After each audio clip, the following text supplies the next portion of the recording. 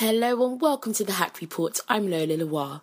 Coming up in this episode, I'll be talking to London Live journalist Funmi Olutoye about what needs to change to get younger audiences engaged in television news. But first, Josh Hollis spoke to Donna K.D. Long, the former NUJ president, about unpaid internships and about how the National Union of Journalists can support aspiring hacks. We're not hearing the horror stories that we heard of 4 years ago. We had one situation where somebody was, 6 weeks is the maximum acceptable unpaid placement. We had somebody who was working for a year for a national newspaper without any pay whatsoever.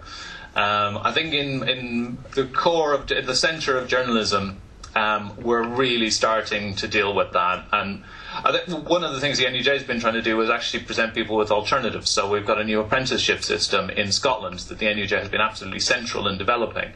So to provide people with the workers that they need, and they're focused on digital journalism, the very area that people tended to get brought in as interns.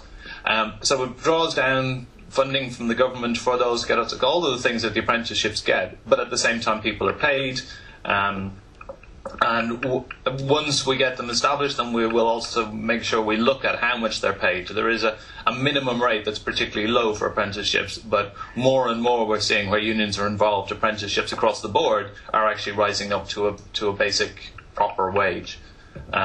So it's difficult to tell. We still see them cropping up a lot outside of mainstream media. People looking for copywriters and not looking to pay any money for them. The freelance field is a nightmare. It's not quite internship, but these new pitch yourself websites where journalists are expected to undercut each other right down to the lowest conceivable rate to get freelance commissions are a big problem. And the internationalisation of that process makes it very difficult for us to work on it just here in the UK. And I think what we need to look at is much more work across journalist unions around the world to try and deal with that situation. Get more people into the unions recognising how much they should be asking for freelance work. The NUJ is not able to recommend rates in the UK and banned legally from doing it in Ireland. However, we do have a website that's devoted to telling you what other people have been paid for jobs, and that's the Freelance Fees Guide. So if you just do a Google search for that, it's the NUJ Freelance Fees Guide, and that will give you an idea based on information received from other journalists about how much other people have been paid for it. If you were to choose to use that as a base rate when you're going into negotiation, that's completely up to you. We're not recommending those rates. If you find yourself in the situation of being expected to work unpaid as an intern, get in touch. We've had a number of victories on that where we've managed to get people back pay. It's a big campaign the NUJ has been running, and BEC2 as well, to try and eradicate this situation where people are expected to work for month after month after month with no pay. So if you're finding a situation where you're being offered an unpaid internship that goes beyond 6 weeks, get in touch, because we will name and shame. Donna K.D. Long there, talking to Josh Hollis about unpaid internships. If you've been in an unpaid internship that lasted over 6 weeks, then you can contact the NUJ by clicking the link in the description bar below. Now, what can news channels do to engage a younger audience? I asked this question to London Live journalist Funmi Olutoye. Here's what she had to say. I think you just have to kind of reflect the news agenda that will appeal to young people. So say, for example, there's no point talking about very complicated issues or maybe things that young people may not necessarily be going through in the news. Otherwise, you alienate your audience. So there's no point, banging on about pensions and all that kind of stuff. Even though pensions are important to young people one day, I think if you are going to talk about something like pensions, you need to kind of break it down in a way that's going to be more digestible to young people or more appealing to young people. So I think if you want to kind of like increase viewership of young people in regards to news, you need to definitely have a news agenda that reflects the issues that young people are going through.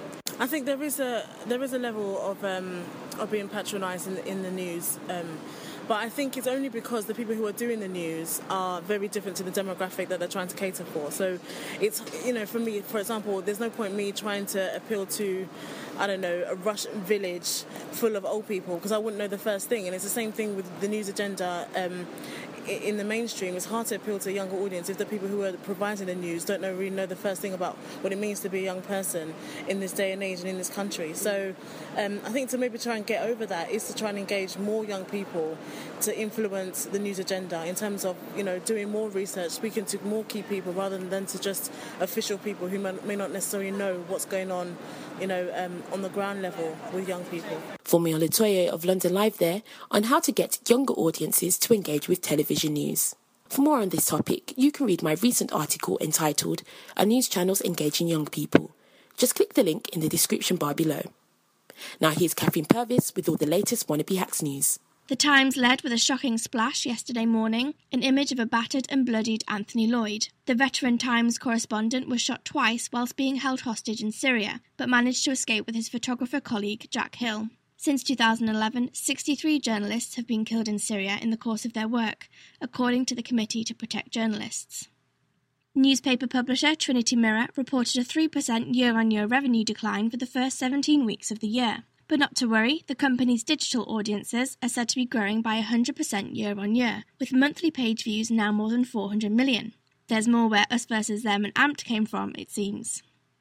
Tony Harkup, who you'll probably know from writing your Journalism Principles and Practices textbook, posted a blog this week all about the 9 best and worst things about being a journalist. Healthy skepticism, lateral thinking, and speaking truth to power made the positives list, and some of the worst?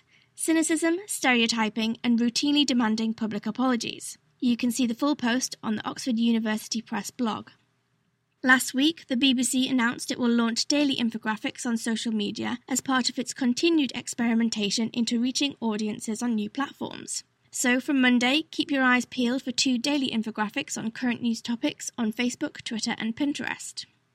And the Wannabe Hacks CV workshop will start up again next Friday afternoon. We'll be calling on you to cast an eye over a CV submitted by a member of the Wannabe Hacks community. We want your tips, advice, and constructive criticism. For more information, or if you want your CV to feature in a future workshop, click the relevant link below this audio player.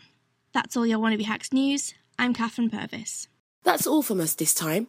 But before we go, just a quick reminder that if you would like to get involved with the Hack Report, then get in touch with us on Twitter at Wannabe Hacks and we'll give you more information. We'll be back in a fortnight with another podcast.